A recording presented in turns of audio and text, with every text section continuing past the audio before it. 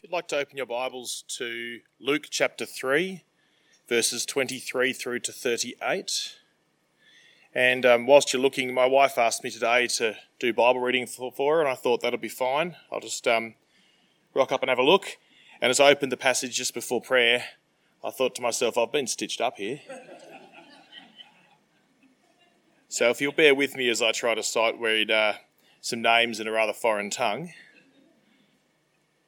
And that was just a little bit of filler there whilst everyone found the passage. So unless I hear some pages rustling, I'll start.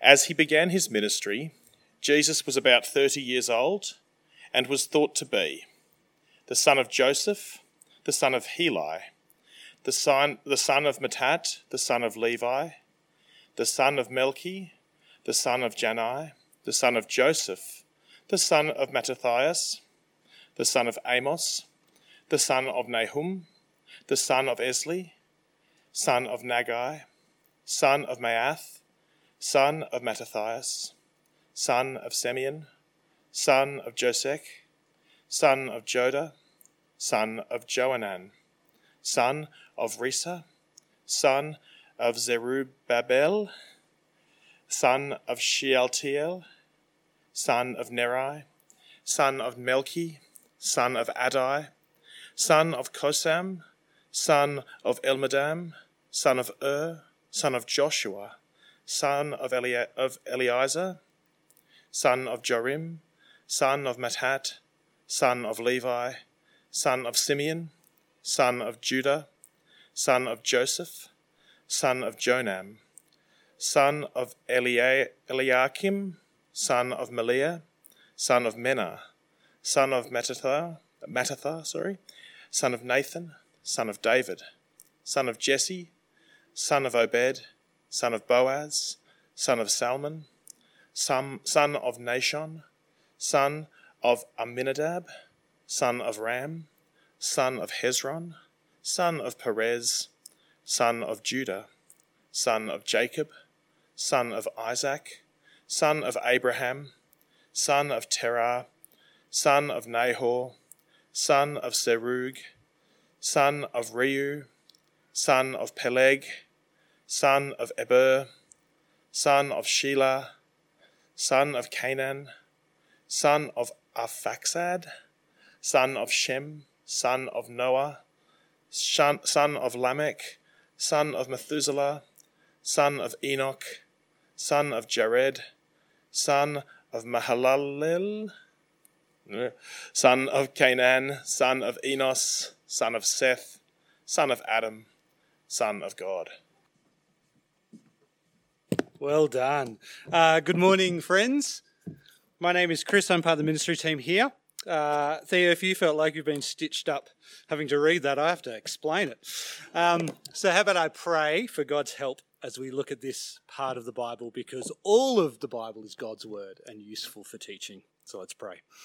Heavenly Father and gracious God, we thank you for these, that this is your word, and as we've read, you've spoken to us. So please help us to understand what it means so we may apply it to our lives and give us a bigger vision of what you are doing in the world this morning.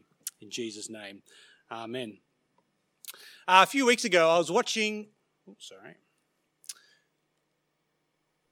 A few weeks ago, I was watching a classic movie, Good Morning Vietnam, and in the film, Robin Williams plays a radio DJ during the Vietnam War, and there's a particularly striking montage. As Robin Williams puts on the Louis Armstrong song, "Oh, What a Wonderful World," the lyrics say, I won't sing it, don't worry, "I see trees of green, red roses too. I see them bloom for me and you, and I think to myself, what a wonderful world." As the camera pans away from the studio, it shows the reality of the Vietnam War. There are pictures of horrific evil, children screaming, napalm destroying whole villages, and in the background, Louis Armstrong is singing, "Oh, what a wonderful world." The world is indeed wonderful, and there are many great things that humans can do. Yet at the same time, the world is full of horrific evil. It seems that humanity is caught in a cycle of selfishness, of self-righteousness, and self-destruction. Generation after generation, evil and death continue, which poses the question, what is the hope for humanity? It's an interesting question, and let's be honest, from the comfort of our chairs this morning, it can feel very intellectual until it's staring you in the face. This is a picture of my friend Alex. We used to go to church together. Alex was a good kid. He grew up in a Christian family and went to youth group every Friday night and every Sunday. So I was surprised to receive a phone call from Alex's parents one day. Alex was in jail. He'd held up a number of service stations with his butcher's knives, and his parents asked me to come and visit him. So in Parklea Correctional Facility in their visitor centre, as I sat across the table from my friend Alex, I saw a young guy who had seen so much evil in this world and has done terrible, terrible things. I mean, what do you say to a guy like that? What do you say to friends who are struggling and suffering with sin? What do we say to friends who are enduring great pain? How do we find comfort in the face of death? What is the question? What is the hope for humanity? In chapters 3 and 4 of Luke's Gospel, Jesus begins his ministry, and Luke draws our attention to part of Jesus' identity that we sometimes forget, his humanity. You see, without Jesus' humanity, he is a distant and withdrawn God. He has no empathy for our prayers. He can't represent us on the cross, and he can't give us any real or lasting hope. And so in this family tree, Luke shows us that Jesus is the Saviour of the world, who is fully qualified to deal with our deepest needs, sin and the judgment of God. And in doing so, he brings in a new humanity that gives hope to a broken world and hope to broken people like you and me. Jesus is the only hope for humanity. So let's start with our first point, identifying humanity. One of my favourite comedians is Michael McIntyre. He has this bit about Where's Wally? There's Wally, and I've circled him so that slide doesn't distract you. Michael McIntyre's kids love Where's Wally, but the problem is they are too good at it. They can find him straight away. So he's taken a ballpoint pen and he's coloured over Wally in every page. He says, it's great. They're stuck looking for him for hours. He can go have a coffee. He can go have a lie down, maybe go for a walk. It's brilliant because Wally is just one of the crowd. And while the Bible never obscures the identity of Jesus, in Luke chapter 3, we see that Jesus is just one of the crowd. Have a look at verse 21. When all the people were baptized, Jesus was also baptized. As he was praying, heaven opened and the Holy Spirit descended on him in a physical appearance like a dove, and a voice came from heaven. You are my beloved Son, with you I am well pleased. Last week we saw that John the Baptist prepared the way for the Lord to come, and he said, the people aren't ready. You need a bath. That is, you need to be cleansed from your sin and you need to be rebirthed. You need a completely new life. And so those who are coming forward are essentially saying, we need God's help. But where is Jesus today? Well, he's heard the word of God like everyone else. He's standing in line on the banks of the Jordan River with everyone else. He gets baptized with everyone else. He's just one of the crowd. He doesn't need to be baptized. He doesn't need to be cleansed of sin. He doesn't need to prepare for himself to come. But he's with everyone else.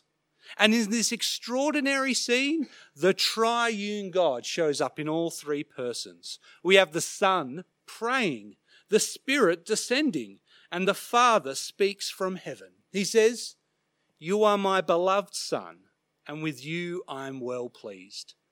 And here we have two prophetic strands drawn together in the identity of Jesus. See, in one strand, Psalm 2, is traditionally a coronation psalm. God is saying Jesus is the King of Kings and the Lord of Lords. And the other strand is Isaiah 42. God promised a suffering servant who will express his authority through humility and obedience. And in humility, he will accept the mocking and the beating and shame. In obedience, he will take upon suffering and give his life as a ransom for many. He must identify himself with sinful humanity so he can atone for their sin and bring justice to the nations.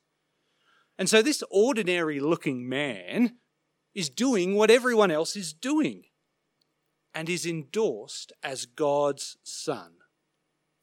What's interesting is that this isn't the first time that God has used, that the Son of God has been used in Israel's history. In Exodus 4, God calls Israel the nation the Son of God. You see, the title Son of God is a loaded term. We tend to think it only claims divinity, but Luke wants to push us deeper. He is saying that just as Israel, the nation, were sons of God, here is another person, another Son of God. So the question is, what kind of Son of God will Jesus be? What kind of Israel will he be? You see, if Jesus in his humanity is not humble, he will refuse to serve others with gentleness and love. If Jesus in his humanity refuses to obey God, he will give in to temptation and doubt the word of God. And if Jesus in his humanity, as a Son of God, gives up the cross to save his own life, we will have no salvation. Can you see what Luke is saying to us? That in his baptism, Jesus displays a tremendous act of humility. Jesus shows his willingness to identify with sinful humanity, the sinful humanity that he's come to save. And in taking on the nature of a servant, he will perfectly obey God, which means he's not a distant deity. He understands our sorrows. He understands our weaknesses. He knows what it means to suffer, and he knows how to help in our time of need. In his baptism, he identifies with humanity. But how do we know that Jesus won't fail at this? What are his credentials? That brings us to our second point. Redeeming humanity. When we lived in Sydney, I used to love cycling around Centennial Park with my friends. One day I was at the back of a bunch of riders and I heard the guy up front talking about the Tour de France, like he knew something about it. He claimed to know all these international riders. He was giving everyone his opinion, one of those mammals that just thinks he knows everything about cycling. I thought to myself, oh gee, here's another guy who really thinks big of himself. After the ride, I asked my friend, we're going away. Who is this guy? What makes him an expert on the Tour de France? He said, that's Michael Tomalaris. The guy who commentated the Tour de France for 20 years on the SBS. He had credentials. You could trust him. And in the same way, Luke goes to extraordinary lengths to show us Jesus' credentials. Have a look at verse 23. As he began his ministry, Jesus was about 30 years old and was thought to be the son of Joseph, son of Heli, son of Mathat, son of Levi, son of Melchi, son of Janai, son of Joseph. We'll stop there. Theo did a much better job than I will. In the Bible, there are two genealogies, one in Matthew and the other in Luke. And there are three big differences. The first is order. Matthew's genealogy goes from Abraham to Jesus, but Luke's goes in reverse. Second, Matthew stops at Abraham, but Luke goes all the way through to Adam. And third, they have different names. So what's with the different names? In my reading this week, trust me, there is a lot of writing about this. I believe this is not a family of Mary versus family of Joseph line. Instead, It's a royal line versus a legal line. Let me give you 3 reasons why I believe this. First, the difference between Solomon and Nathan. King David had many sons. Matthew follows Solomon, the king who came after David. That's the royal bloodline. But Luke follows Nathan, which is still a bloodline, but one of legal inheritance and descent. Second reason, King Jehoiakim or Jeconiah appears in Matthew's gospel, but not Luke's gospel. If you go home today and read Jeremiah 22, you'll see that King Jehoiakim is cursed and therefore has no offspring. So he's still in the royal line, but he has no legal claim of inheritance, which explains why he's in Matthew's royal line, but Luke's legal line doesn't include him. Third is the grandfathers of Jesus. In Matthew's gospel, it's Jacob, as you can see. In Luke's gospel, it's Heli. This is the trickiest one, and there is lots written about this. My take is this, that if Matthew's line is the royal line, then Jacob is in the bloodline of Jesus, which means Heli is either Joseph's father-in-law or, according to Levirate marriage, check out Deuteronomy 25 when you go home, Heli is a stepfather for the purpose of a legal inheritance. So if you've just blacked out, come back to me. Why should we trust these 2 genealogies? I believe we can have confidence that this is still the word of God, brothers and sisters, because Matthew is focused on a royal bloodline, and Luke is focused on the legal bloodline and inheritance. You see, the purpose of Luke's genealogy is to show a legal line proving that Jesus is the son of Adam. Just have a look at some of the names that we've got. First, you see David. In 2 Samuel 7, God promises that David will have a greater son that will rule the nations forever. So by saying that Jesus is the son of David, Jesus is fully qualified to be the Messiah. Then we have Abraham. Genesis 12 tells us that from the seed of Abraham, that Israel will be blessed, and through him, all nations will be blessed. So by saying that Jesus is the son of Abraham, Jesus is fully qualified to be the hope of Israel. And then the climax of Adam. By saying that Jesus is the son of Adam, Jesus is fully qualified to undo the curse of Adam and save all humanity. And this is Luke's point. In the genealogy, Luke gives us Jesus' credentials to prove that he is able to redeem humanity because of his family. This is a very special photo of me. It only happened once, ever. 4 generations of holding men, it's me without the beard, or the tall one without the beard at least, in the same place at the same time, and no, we didn't plan on wearing blue. Just happened. My family has blessings and curses, like many families. There's the blessings of my grandfather who survived the Second World War in a POW camp. There's the blessings of my father who started a small business that became a successful accounting firm. There's me, I'll let you figure out what that one is. But there's also some curses. Going back 4 generations, there's an uncle who while he was working as a farmhand, he tied up the owner of the homestead and his family, stole their money, stole a horse and rode it to Adelaide. Terrible. There was also, 1 generation ago, a forbidden wedding that caused a family rift. 2 sides of the family that didn't speak for 15 years. Family trees show many blessings and curses, and Luke's genealogy highlights the greatest curse, that is, the curse of sin and death. That all those who have descended from Adam are born in sin. In Genesis 3, when Adam and Eve eat of the forbidden tree, sin fuses itself to the human race, and all are born with a sinful nature. It's not that we are guilty for Adam's sin, rather, because we are in the line of Adam, we have a sinful heart, and will willfully choose sin over living God's way.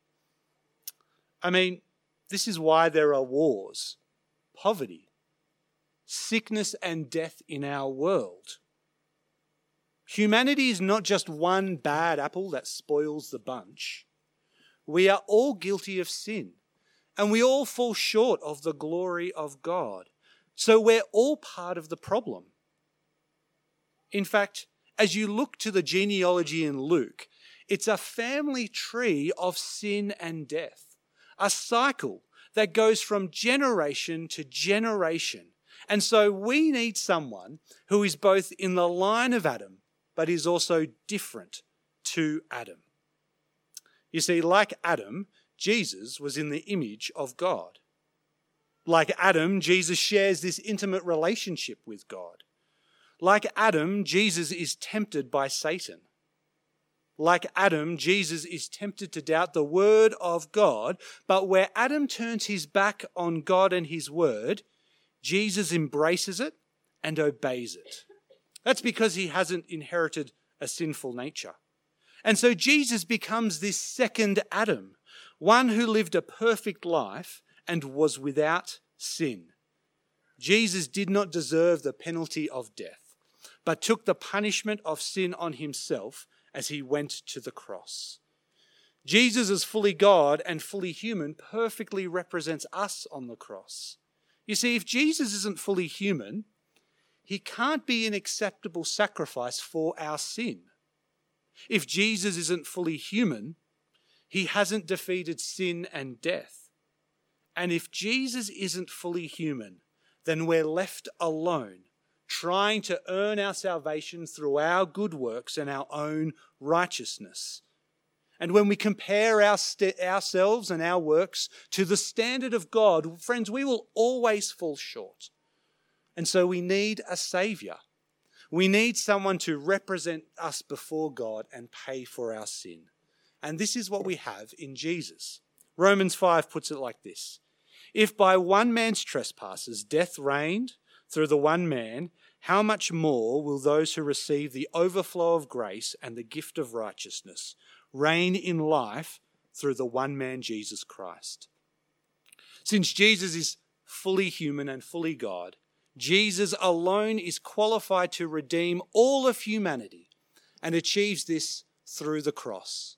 He gives us his righteousness so that we may be forgiven by God and stand forgiven, cleansed, and clean before him.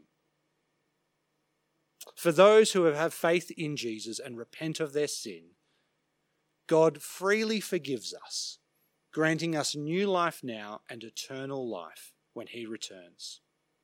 And so, in coming to him, we receive new life and we're welcomed into a new humanity.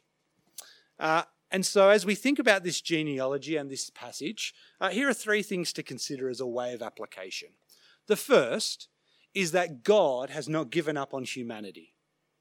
At the beginning, I saw the striking montage of Good Morning Vietnam, pictures of horrific pain, children screaming, napalm destroying whole villages, and in the background, Louis Armstrong singing What a Wonderful World.